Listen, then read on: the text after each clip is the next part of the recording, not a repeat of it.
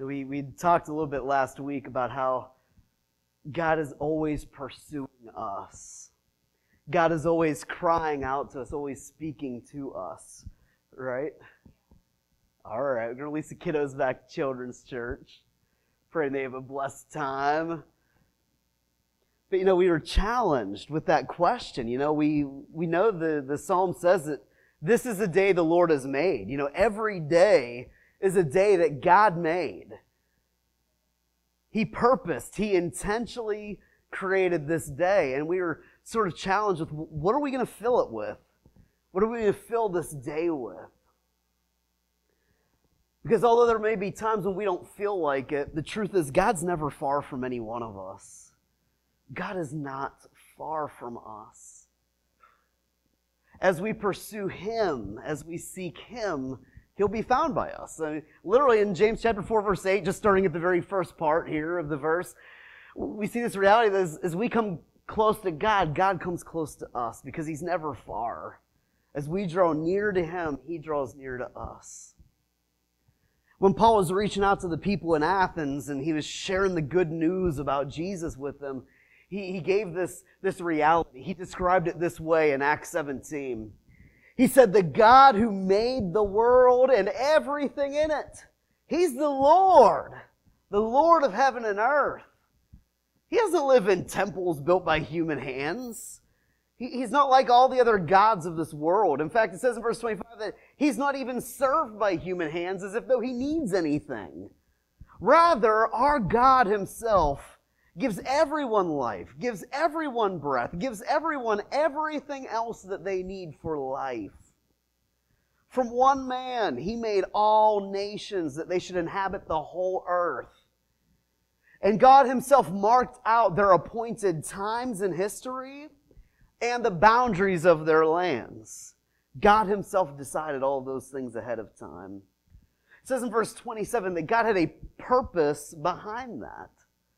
God did this so that they would seek Him, so that they would perhaps reach out for Him and find Him, though He's not far from any one of us. For in Him alone we live, we move, we have our being. As some of their very own prophets, he was quoting their prophets in all of this, he said that we are His offspring. See, God's not far from any of us if we choose to seek Him. If we choose to respond to Him. If we choose to respond to Him. God's desire is not to be far from us, but rather to live life together with us, in cooperation with us. He doesn't want us to be on our own, ever. He wants us to live and to work in cooperation, just as it was in the garden. In the beginning, before sin separated us, God walking with Adam and Eve in the cool of the garden, working together with them, giving them everything that they need in abundance. But often we really don't understand what it is to seek God. What we think is seeking God often really is not. And we just got to be honest with each other this morning. Because there's a drastic difference between seeking God and seeking the benefits of God. Although the two look very similar. They're as different as night is from day. Most of us have people in our lives that they only reach out to us when they need something, right? You see the text come across or the call, and you know before you even talk to them what they need. They need some money, they need bailed out from a situation. You got some skill, some ability that they need, It's the only reason they'll ever reach out to you. However, those people, they really don't know us. They only know that thing about us, that we're able to do something or we're able to provide something, and that's all they really care about. They don't really take time to get to know us beyond that. They just know that they can reach out to us whenever they're in a bind. And if we took time to honestly analyze our relationship with God, how often are we that friend to Him? We're not really seeking to know His mind, His heart, to really build a relationship and to get to know Him. We just seek after Him when we need something from Him, right? And don't get me wrong, God wants to be our help in our time of need. He wants to be your provider of everything. His heart desire is for all those things. He wants to meet every one of your needs. But He wants to be so much more. Like Abraham, He led him and He guided him, but he was called a friend of God. God actually wants to be your best friend, your BFF. He wants to live life together with you. He wants you to get to know Him beyond just what He's able to do for you. He wants to have a genuine, healthy relationship with you.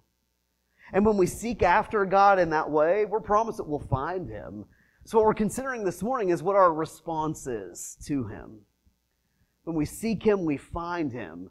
But then what do? It's kind of the picture that came to mind whenever I was praying about this. It's kind of like, whenever you're maybe in your early teen years or even elementary or whatever, you had a crush on somebody, and you just wanted so desperately, to have a relationship with them, and what if they said yes? Then what do? Like you kind of built your whole hope up in just that they would say yes, and then once they do, it's like, okay, now what? And Griffin's like, yeah, she said yes. Now what do I do with this thing? I got a relationship now, But that's sort of what it's like, God appointed to place us in this time of history within the bounds of this nation, and I am so thankful and blessed by it. However, His desire is that we would seek after Him. That's why we are here for such a time as this. He wants us to seek after Him. But how are we going to respond to Him?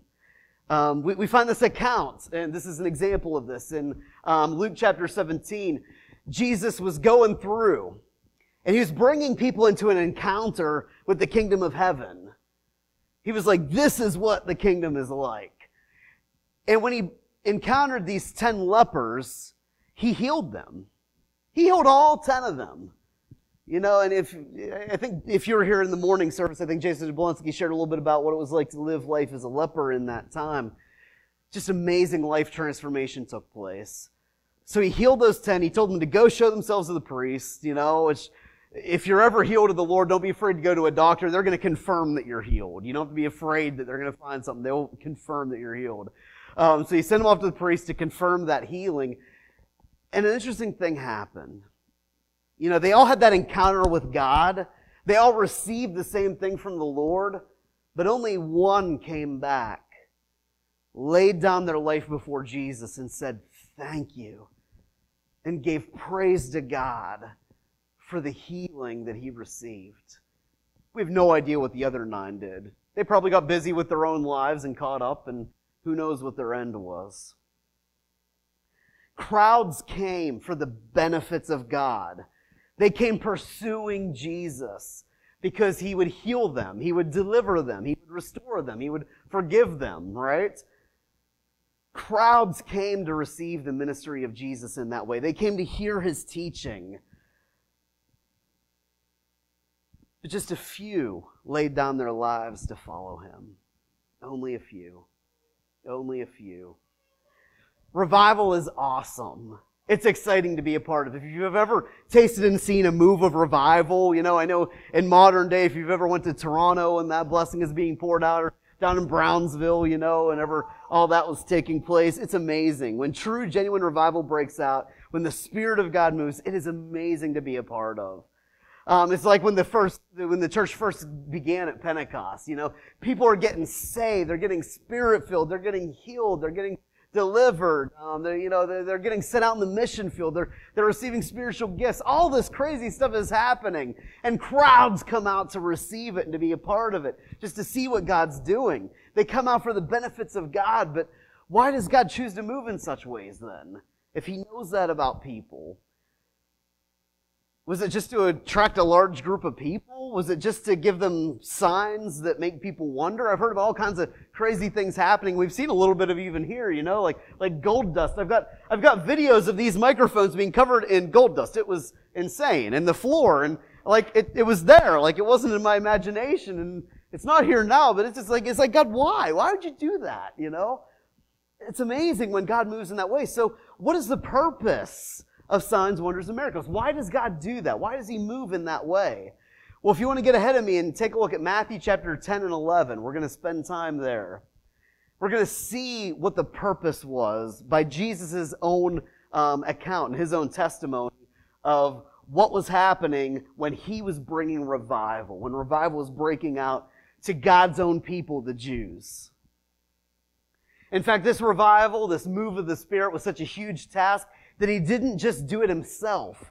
He equipped and he empowered teams of people to go out and to minister.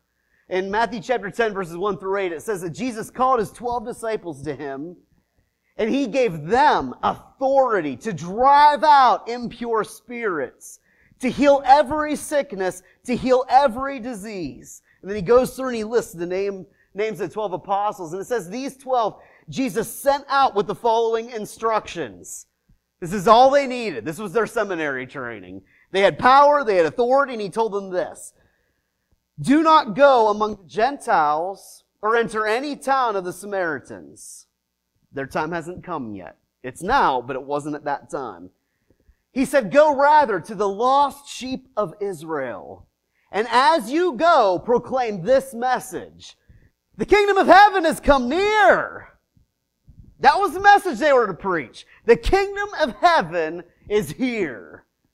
And he told them to do these things with the authority and the power that they were given. Heal the sick, raise the dead, cleanse those who have leprosy, drive out demons. Freely you have received, freely give.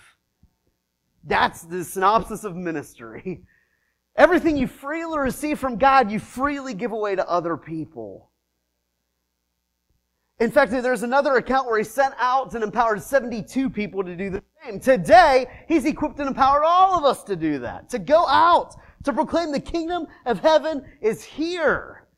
He equips us to do all these things, to continue the ministry that Jesus had started. And then we see Jesus also went out and ministered in Matthew chapter 11. And it says that after Jesus finished instructed the 12 disciples, he himself went out from there to teach and preach in the towns of Galilee. He's going back home. When John, who was in prison, heard about the deeds of the Messiah, you see, here's a purpose behind the signs, wonders, and miracles. It gets people talking, doesn't it? People start talking whenever things start happening like that. John and his disciples heard the deeds of the Messiah. And so he sent his disciples, John sent his disciples to ask Jesus, are you the one who is to come? Or should we expect someone else? Are you for real, Jesus? Are you the Messiah? Are you the one we've been waiting for? And Jesus replied to his disciples in this way. He's like, just go back and report to John everything you heard and saw. The blind receive sight, the lame walk, those who have leprosy are cleansed, the deaf hear, the dead are raised, and good news is proclaimed to the poor. Blessed is anyone who doesn't stumble on account of me. Don't stumble. Don't get tripped up on things whenever the Spirit starts moving and God starts doing the miraculous. And it says as John's disciples were leaving, Jesus began to speak to the crowd about John. He asked some questions. He wanted to know what they thought about John. He said, what did you go out in the wilderness to see? Was it just a reed swayed by the wind? Well, if not, then what did you go out to see? Was it a man dressed in fine clothes? No. Those who wear fine clothes are in king's palaces. So then what did you go out to see? Was it a prophet? Yes, I tell you, and more than a prophet. He was the one about whom it is written, I will send my messenger ahead of you who will prepare the way before you. Who knows our God is a way maker where there is no other way. He will work a miracle on our behalf to release His kingdom here on the earth, bringing all of its provision, bringing our defense, bringing our answers, our solutions. He will do it. And Jesus goes on, He says, truly I tell you, among those born of women, there has not risen anyone greater than John the Baptist. Yet whoever is least in the kingdom of heaven is still greater than he. So even if you're mopping floors in heaven, you're still greater than the greatest here on the earth. It's an awesome place to be, right? And he goes on and he says, from the days of John the Baptist until now, the kingdom of heaven has been subjected to violence, and violent people have been raiding it. And if you don't know what he's talking about, just read the Old Testament about how God's people were treated. If you don't believe it, look at modern history of how the Jews are treated. Violence day and night. They have missiles invading their country nonstop. And he goes on in verse 13, Jesus said, for all the prophets and the law have prophesied until John. And if you're willing to accept it, John the Baptist is the Elijah who was to come. Whoever has ears, let them hear.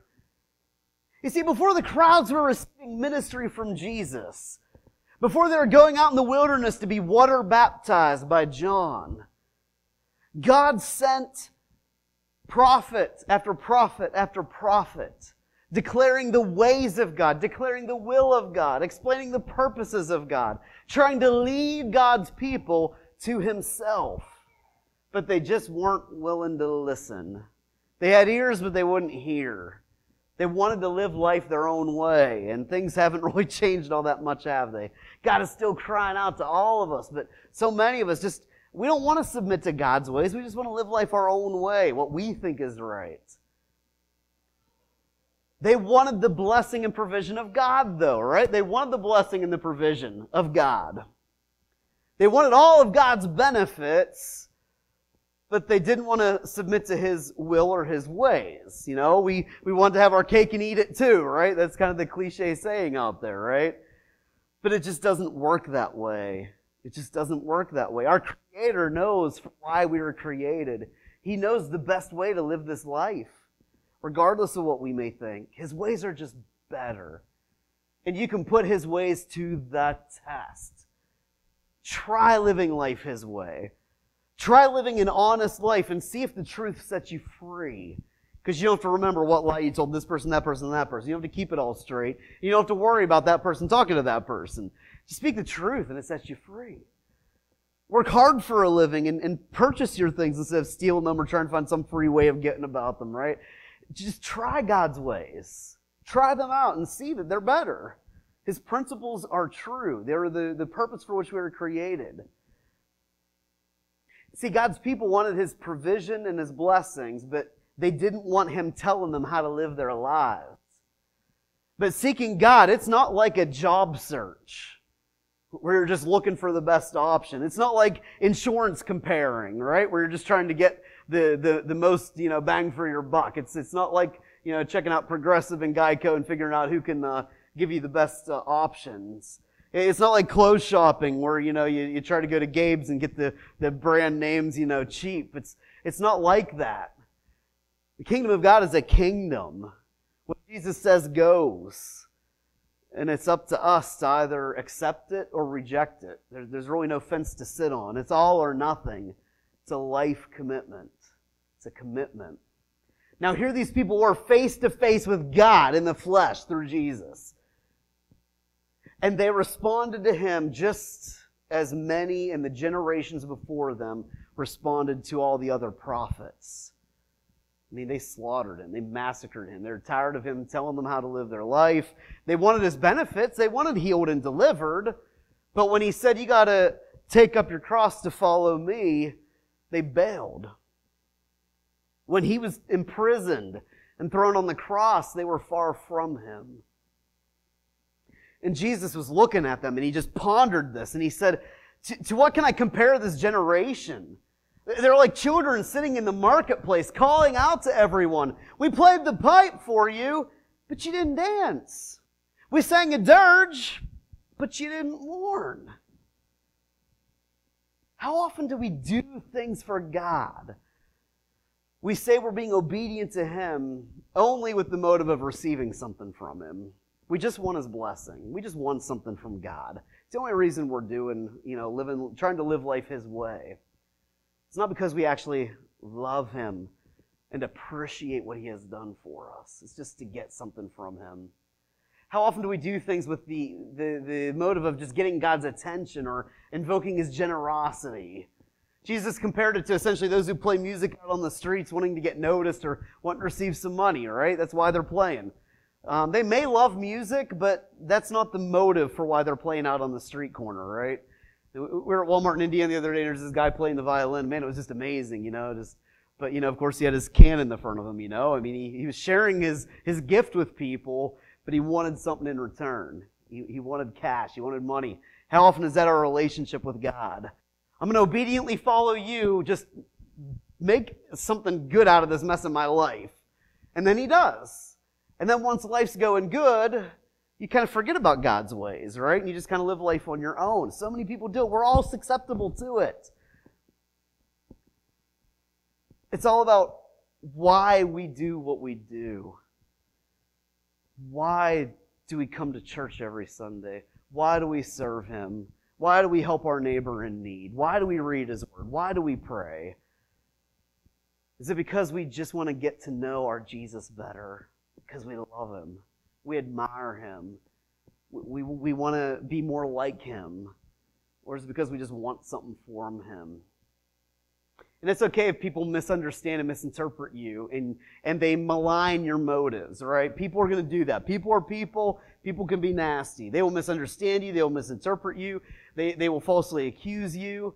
But as long as you know what your heart motives are, that they are pure, that you're just trying your best to do what God has called you to do, you're good. In fact, Jesus said, John came neither eating or drinking, but they said he has a demon. And here I am, Jesus said, the Son of Man. I came eating and drinking, and they say, I'm a glutton. I'm a drunk. I'm a friend of tax collectors and sinners. But you know what? Wisdom is proved right by her deeds. Just let the fruit of your life shut up the mouths of the haters, right? Let the fruit of your life and why you're doing what you're doing just silence everyone who speaks against you. That's what Jesus did. He didn't even defend Himself on the cross. He just let His life speak for itself. And then Jesus goes on here in verse 20. He kind of goes on this rant. He said Jesus began to denounce. Jesus began to denounce the towns in which most of His miracles had been performed because they did not repent. He said, woe to you, Chorazin! Woe to you, Bethsaida! For if the miracles that were performed in you had been performed in Tyre and Sidon, they would have repented long ago in sackcloth and ashes. But I tell you, it will be more bearable for Tyre and Sidon on the day of judgment than it will be for you. And you, Capernaum, will you be lifted to the height of the heavens? No. You're going to go down hell, to Hades. For if the miracles that were performed in you had been performed in Sodom, it would have remained till this day. But I tell you, it will be more bearable for Sodom on the day of judgment than for you. You see, as Jesus went town to town, crowds of people came to Him to receive ministry from Him. Jesus Himself said that most of the miracles He performed were performed in these towns. Every sickness, every disease was healed. Every demon-possessed person was set free. Thousands and thousands of people came out to hear His preaching and to hear His teaching and to receive His ministry. And what would the church today call that? Tremendous ministry. Effective church. How are you doing what you're doing? Because I want to do that. I want to be like you. Man, you got thousands of people. You got multiple services. God's just moving. The Spirit's moving. People are getting saved. They're getting healed. They're getting delivered. They're receiving the benefits from God. But Jesus Himself, when He experienced that same move in ministry, people were getting saved and delivered. Well, I keep saying that first part because that's always my heart's focus. They were receiving the ministry of Jesus. They were getting healed. They were getting delivered. Right? They were hearing the preaching. They were doing those things. But Jesus denounced it. Because His purpose and His intent behind His preaching, behind His healing, behind His delivering was to turn hearts back to His Heavenly Father. To have heart transformation take place. His ministry wasn't to have sick people healed. It was to have hell-bound people redirected to heaven. It was to bring His kingdom and to invite them into it. It was to seek and to save the lost. It was for life transformation to take place, true and proper repentance. I was heading this way with my life, but then I encountered Jesus and He redirected me. True repentance is thinking differently about our lives. It is saying, not my will, not my way, but yours, Lord. My life is yours. I'm trusting you with it. Have your way. That's true, proper repentance. Jesus denounced it. In verse 20, then Jesus began to denounce the towns in which most of His miracles had been performed because they did not repent. They were healed, they were set free, but they weren't saved. They were like the 9 lepers who were healed, but they didn't come back and lay their lives down before Jesus. Jesus brought revival to bring people into an encounter with the kingdom of God so that their hunger and thirst would be for more of it and less for the things of this world. It was to set their hearts back on eternity and away from the temporal. Revival is awesome. Absolutely awesome. There is nothing like revival. But if revival means that all that happens is sick people get well, demon oppressed and possessed people are set free, and they continue to live their lives the way they want, they're no better off in the end as they were in the beginning. Right? If their bodies are healed just to continue walking straight for hell, what's the point of it? They'll have a better life here and now, but eternity is at stake. And I believe that that is why God is allowing a shaking to take place, even in our nation. An awakening to take place, that we're not playing games anymore. Life and death hang in the balance every day. Eternity is not as far away as we may think it. Our lives are very fragile. And we get so caught up on the temporary things. And that's what we consume our lives with. But God wants us to have hearts that are homesick, that long for eternal things, that we keep our eyes fixed, not on what's happening around us, but our eyes fixed on Him. He has a plan and a purpose through it all. That is what enables us to rise up in boldness and to gain victory over these temporary things here on the earth. We don't want to see just people that get healed in vain. We want them to get healed and that leads them to Jesus and they surrender their lives to Him. If they're given spot-on, accurate words of knowledge, amazing prophetic words, if they are slain in the Spirit and they lay here for hours and hours and hours on end, having an amazing encounter with Jesus, and they get up off that floor and they walk out of these doors and they just go about their lives like they always had, we've missed the point. There needs to be a surrendering to Jesus. He surrendered everything. I mean, He's not asking us to give up anything He didn't surrender. He lived life in this flesh. He knows what we deal with. He was tempted and tried in every way that we are, yet He gained victory in everything. Then He freely offers it to us. He wants us to reign victorious in life as well. Not to be victims pushed around and shoved around and bullied by life, but victors who take life by the horns. In fact, His Word literally says He wants us to be the head and not the tail. He doesn't want you just to be thrashed all around, by life. He wants you to intentionally live life. He wants you to purposefully live life. In fact, He said to do so is to live life abundantly, to its fullest. God wants to see real, genuine life transformation taking place. That's what revival is all about. That's what signs, wonders, and miracles are all about. They're literally signs to point people to Jesus. That He's not some made-up entity like all the other gods of all the other religions. He's real. He's alive.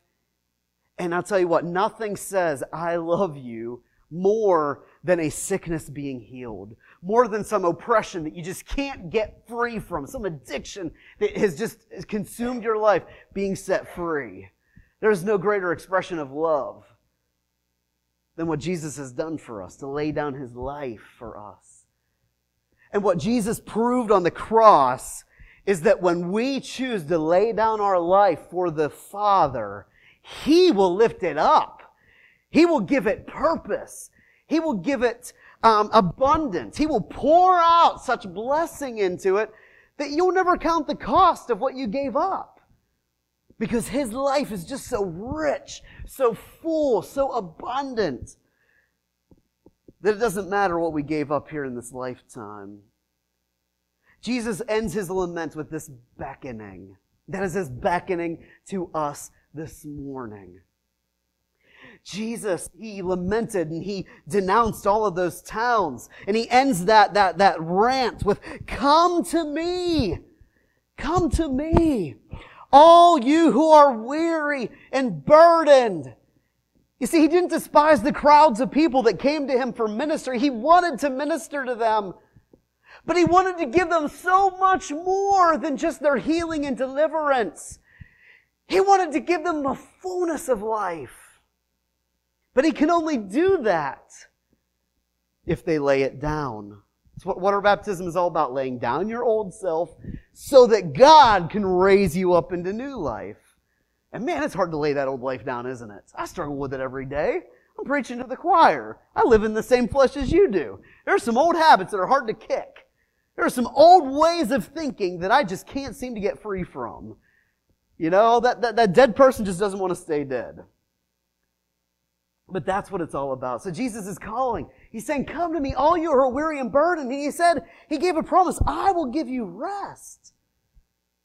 He said, "Take my yoke upon you. Learn from me. For I'm gentle, humble in heart, and you will find rest for your souls." Whew. That's that kind of vacation we talked about last week. You can take a vacation from your work and from your daily life, but there is nothing that compares to the rest that you can find in your soul.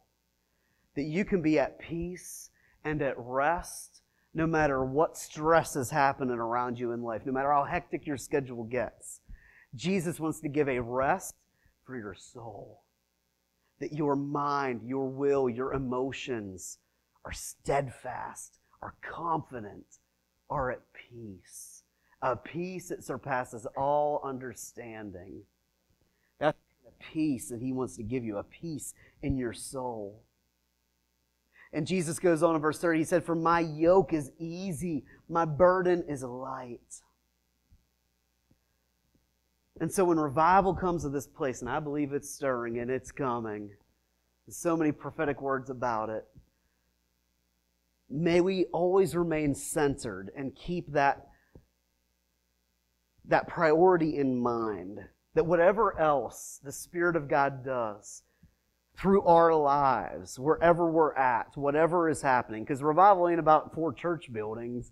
Most of the revival that happened out in the marketplace, out on the streets, out in the communities, out with their neighbors, right? Read the New Testament. That's where it was taking place. This is a training and equipping and empowering place where, as Becky had shared many times, we come together, we're stronger, right? I need my fellow warriors to get through this life. I need your shield and your armor because mine grows weak in some areas sometimes, right? We need each other. But we come in here to get strengthened and equipped and empowered to go out and to take the kingdom. So we can declare to people the kingdom is here. Kingdom's right here. Don't miss out on it. Don't miss out on anything God has for you. And as the Spirit is moving, may we never forget that the most important miracle that could ever take place is a life that surrenders itself to Jesus. Salvation. The lost getting found. People getting saved. It's the greatest miracle of all. When Jesus puts to death the flesh and raises us up again in a new life in the Spirit. When He fills us with His Holy Spirit, there is no greater miracle than that. That's the number one miracle, a lost soul saved.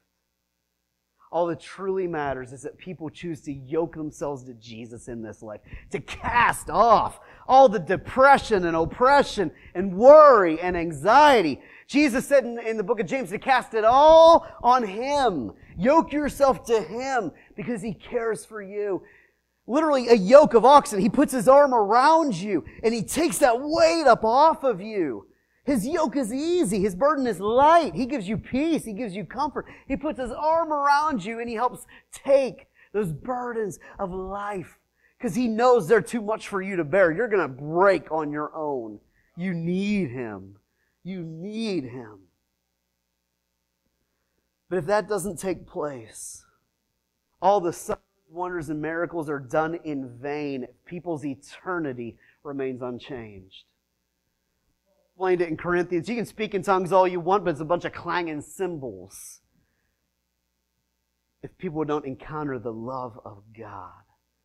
The love of God, the unfailing, life-transforming love of God that far surpasses every other miracle that we could ever experience. So let's just close here in prayer. Jesus, forgive us for getting so busy with so many things. Forgive us for leaning on our own understanding, trying to figure out life on our own, trying to do it our own way and our own strength.